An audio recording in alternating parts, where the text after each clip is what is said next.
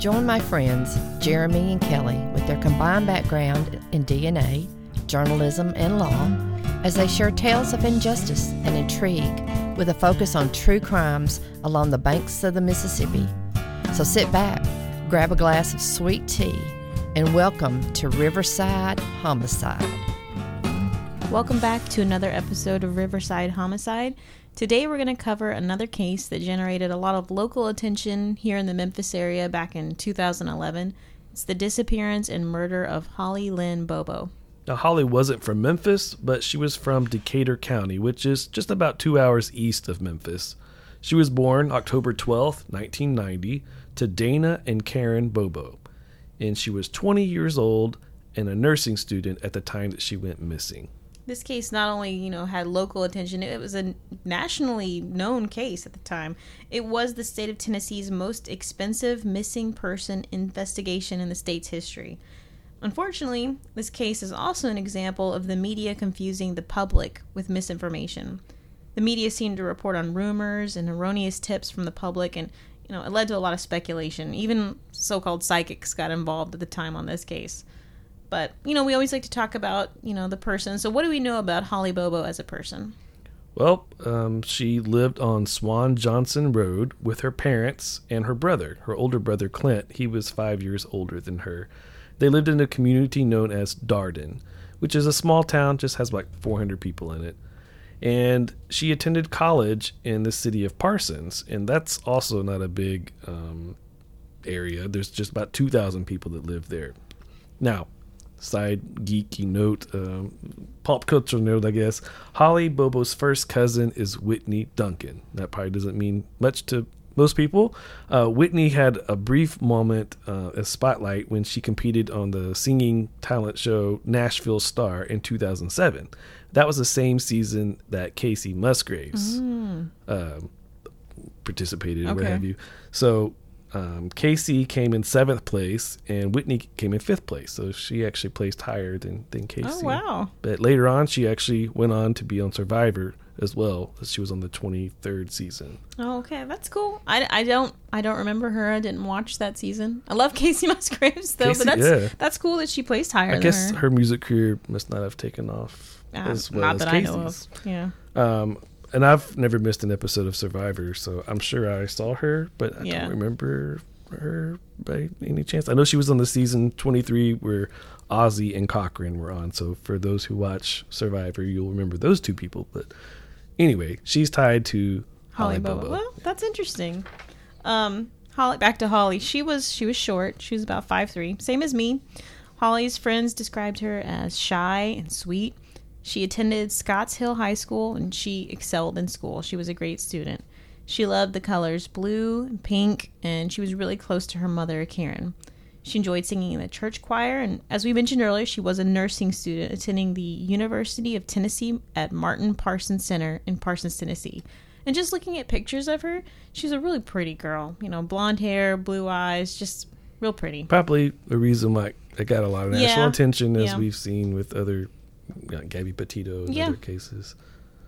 On the morning of Wednesday, April 13th, 2011, Holly woke up before sunrise to study for an exam.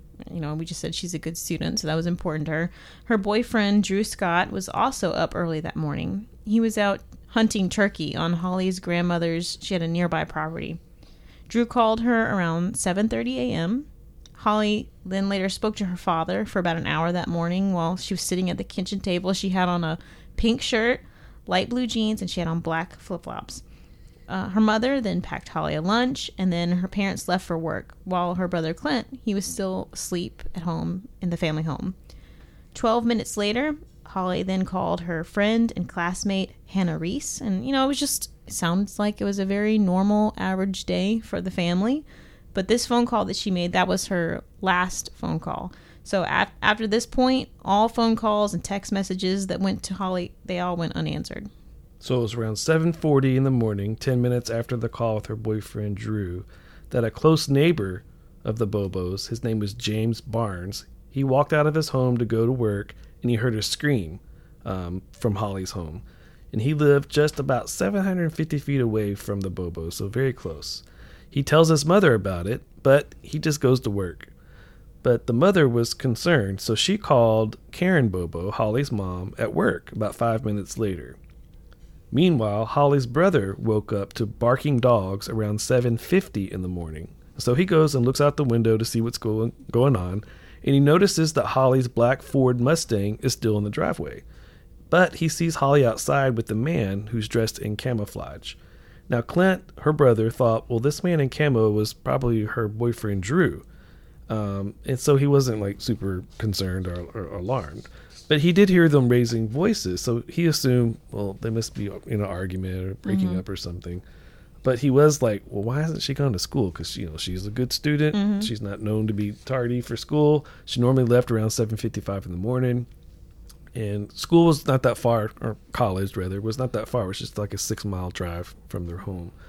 So he thought, well, maybe she's not going to school today and she's going to go hunting with her boyfriend. So he didn't really know what was going on. He just heard noises. He wasn't super alarmed at that point. No, he just woke up, dogs barking, looked out the window, hears some arguing, thought, oh, they must be having a lover's quarrel. Yeah. Holly's mom, Karen, calls home after James Barnes' mother, that was the neighbor, called her at work, and then Holly's mom, Karen, she tells Clint that, no, that's not Drew, because Drew was turkey hunting at the grandmother's house.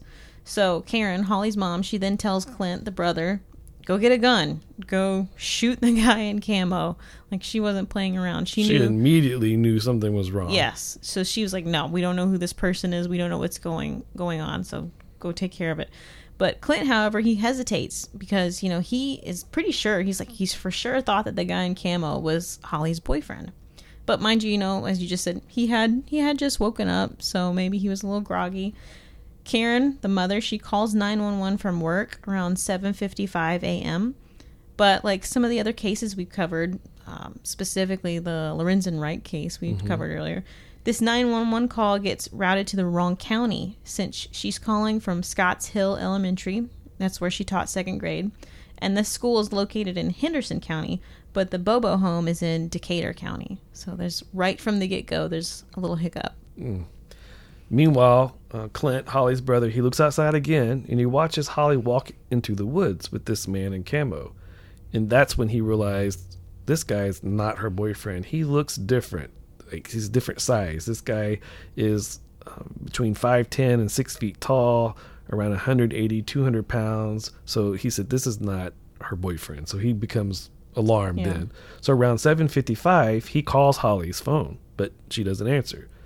He calls Scott's phone, her boyfriend. No answer. Meanwhile, Holly's mom, Karen, she calls home a little before 8 o'clock in the morning, and Clint tells her what he just saw, and Karen says, call 911. So at 8 a.m., Clint then grabs a gun. He's got a loaded pistol. He goes outside. In the garage, he sees a puddle of blood near his sister's car, and he calls 911. So he's pretty alarmed at this point. About 10 minutes after his call, the police arrive at the Bobo home. Which is pretty fast. Yeah, that is. It's a good response time.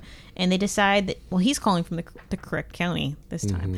The police come and they decide she must have been abducted as she tried to get into her car and go to nursing school.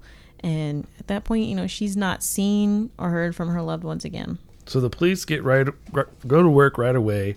They contact AT&T, which is who Holly had her cell phone with, to try to track her phone down.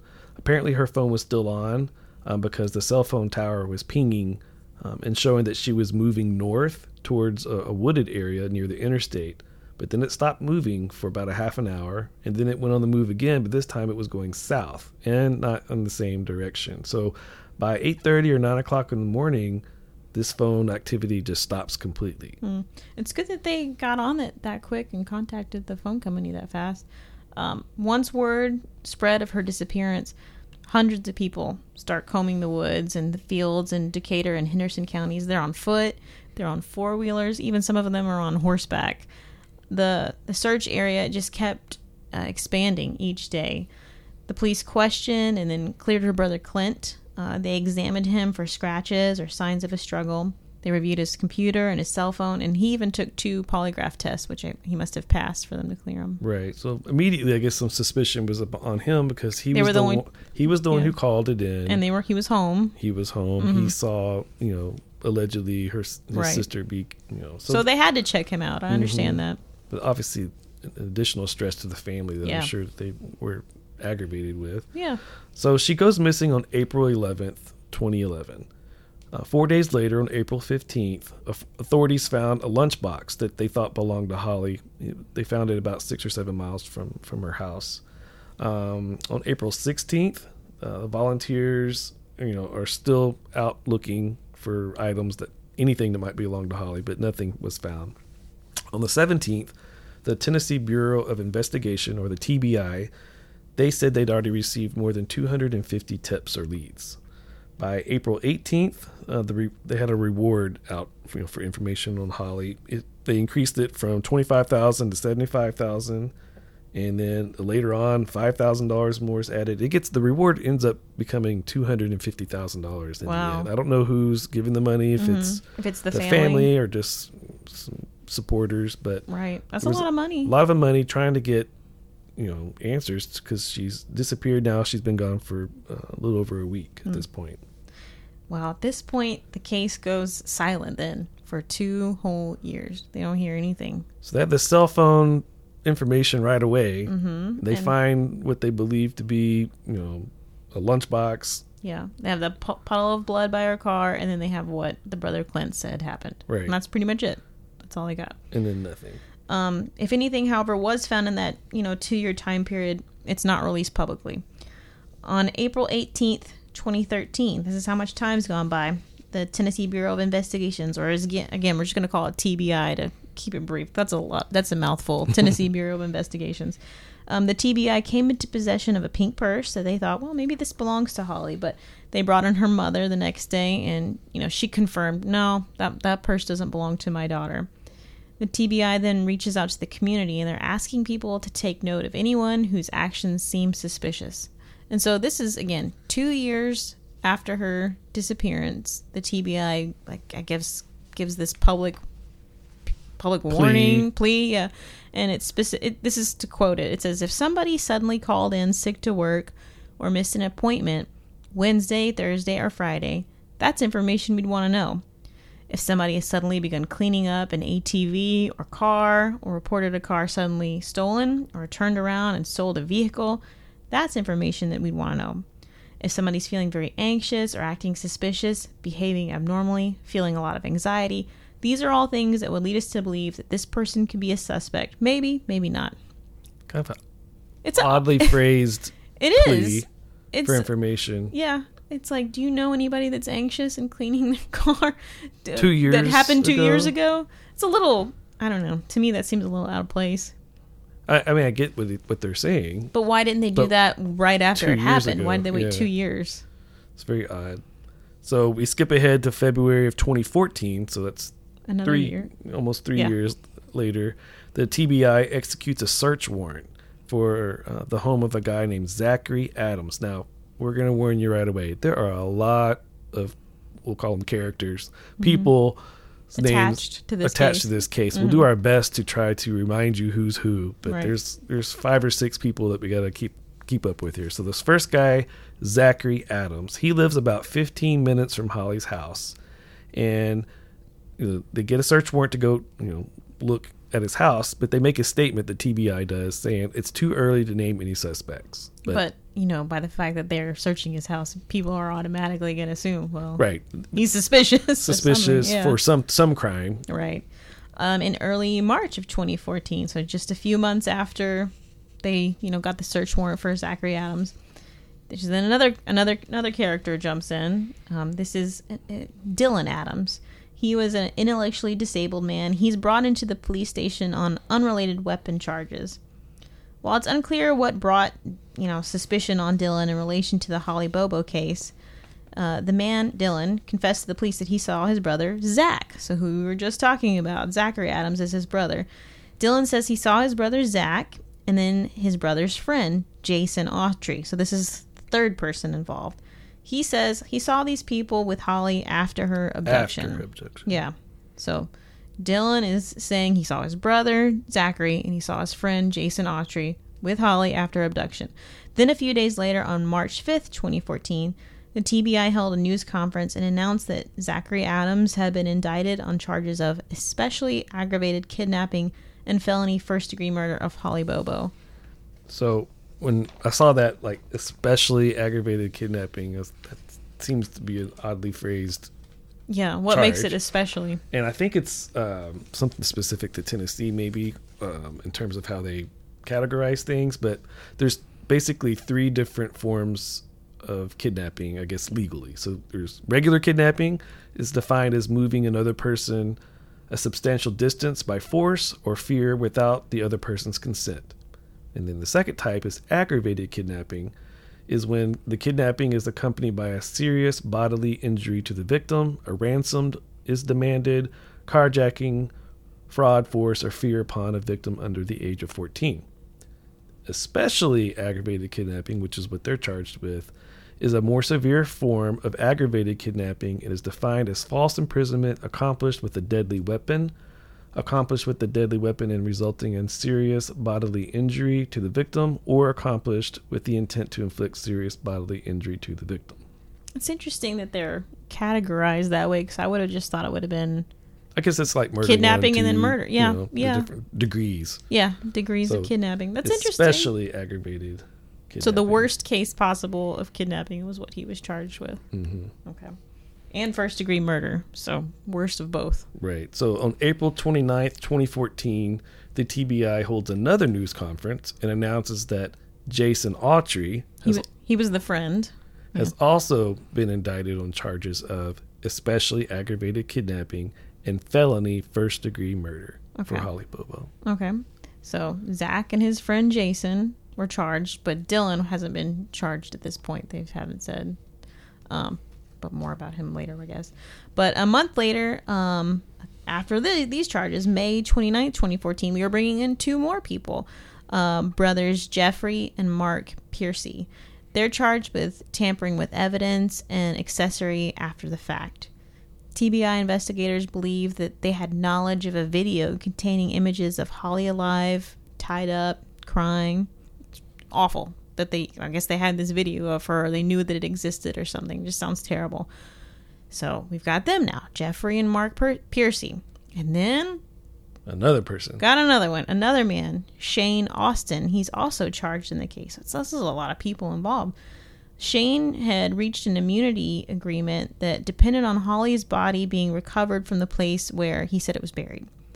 The deal then was rescinded after the prosecutor said that he wasn't being truthful.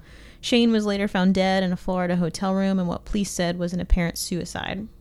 So try to keep everybody in mind who all we have. We have Jeffrey and Mark Piercy, Shane Austin, and then Dylan Adams, Zachary Adams, and Jason Autry. So that's a lot of people. A lot of people involved to various degrees.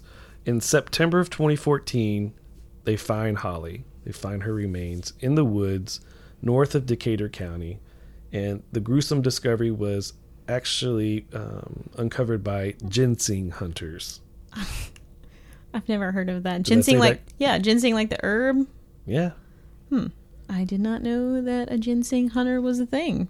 But I didn't know that was hunting for herbs was a thing either. No. I guess we'll have to do some research on what a ginseng hunter entails. But in that's Tennessee. Cool. Yeah. What are you doing this weekend? Ginseng hunting. It's ginseng hunting season. It's about that season. So I never, hashtag the more you know. Yeah. Anyway, one of the hunters, his name was Larry, he claimed to have found a large bucket in the area and he upturned it. And, we don't know exactly what was in the bucket, but behind him were Holly's partial remains. And the list of, it's sad. It's her skull, her teeth, several ribs, a single shoulder blade. And her skull had been pierced with a bullet hole. And the trajectory was was from the back right through to her left cheekbone. So it appears, based on that, is maybe she was shot from the back of the head. Yeah, that's awful. So her body's found in 2014, but the way the justice system works, the trial for Zachary Adams doesn't start until 2017. So that's 6 years later. Long time after she went missing. The prosecution's star witness is Jason Autry, who is, as we mentioned earlier, Zachary Adams' friend. Jason Autry told jurors he helped Zachary Adams, move Holly's body. Jason said that he saw his friend Zachary the day of Holly's disappearance. He said he saw Zach trying to buy some drugs. And then Zach showed him a body that was wrapped in a blanket in his truck. Jason testified that Zachary said, "This is Holly," and he asked him to help him bury the body. Jason said he drove with Zachary to a river, and helped unload the body from the truck. But then, this is terrible, he heard that she made a sound. So at this point, she's still alive. So he told him, "Oh, help me bury this person," but she's still alive. And so Jason then served as a lookout as Zachary shot her. So prosecution said that Zachary Adams was involved in, drugs, methamphetamines, morphine, in that I guess they were high on these substances when they abducted Holly, held her against her will, raped her, killed her, and then hid her remains. And prosecutors said it was Zach and 2 other men that helped him. So, yeah, that's what we're going to get into that more now. It says in the closing argument, the prosecutor said that it was Shane Austin who walked with Holly Bobo into the woods. So that must be... He's the guy who ended up killing himself. Right. So maybe that's who Clint saw. Because Clint said he saw a guy in camo walking her into the woods. So they're saying this is Shane Austin. Like you said, he eventually killed himself. Then Shane and the Adams brothers, Zachary and Dylan, raped Holly in Shane's grandmother's barn. The prosecutor said that the names of all 4 men had surfaced early on in the investigation, but that the former Tennessee Bureau of Investigation, their lead detective, Terry Dykes, he was convinced that a sex offender was responsible for the killing, and he wasn't listening to the clues that were pointing them to Zachary Adams as the killer. So narrow-minded he had a conclusion in his mind already, and he was trying to support that, and he didn't want to listen. So Zachary, he's convicted and sentenced to life in prison. As for the other guys, in January of 2018, Dylan Adams, he takes an Alfred plea, and we've heard about this. It's what was in the West Memphis 3 case. Yep. The staircase killer case, which we haven't covered, but if you've ever it's on watched, Netflix. Yeah. But the Alfred plea is a guilty plea in which the person doesn't admit they did anything wrong. They maintain their innocence, but they said that basically they realize or recognize there's enough evidence that makes them look guilty, but they avoid a guilty verdict and therefore the sentence. So he was sentenced to 35 years without parole for facilitation of first-degree murder and aggravated kidnapping. In September of 2020, so 2 years later, Jason Autry is released from prison for his time served after reaching the plea agreement with prosecutors before Zachary Adams' first trial. But 4 months later, he's arrested in Benton County, Tennessee, and returned to prison on federal charges, including a felon in possession of a firearm, drug possession, and evading arrest. So, Zach Adams, his brother Dylan Adams, and friend Jason Autry were ultimately charged with especially aggravated kidnapping, first-degree murder, and rape of Holly Bobo. The other 2 guys, Jeffrey and Mark Piercy, were arrested on charges of accessory after the fact and tampering with evidence. That's related to the video that was filmed.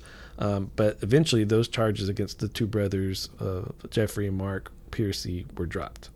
Wow. So that's kind of where the case ended in terms of the court system.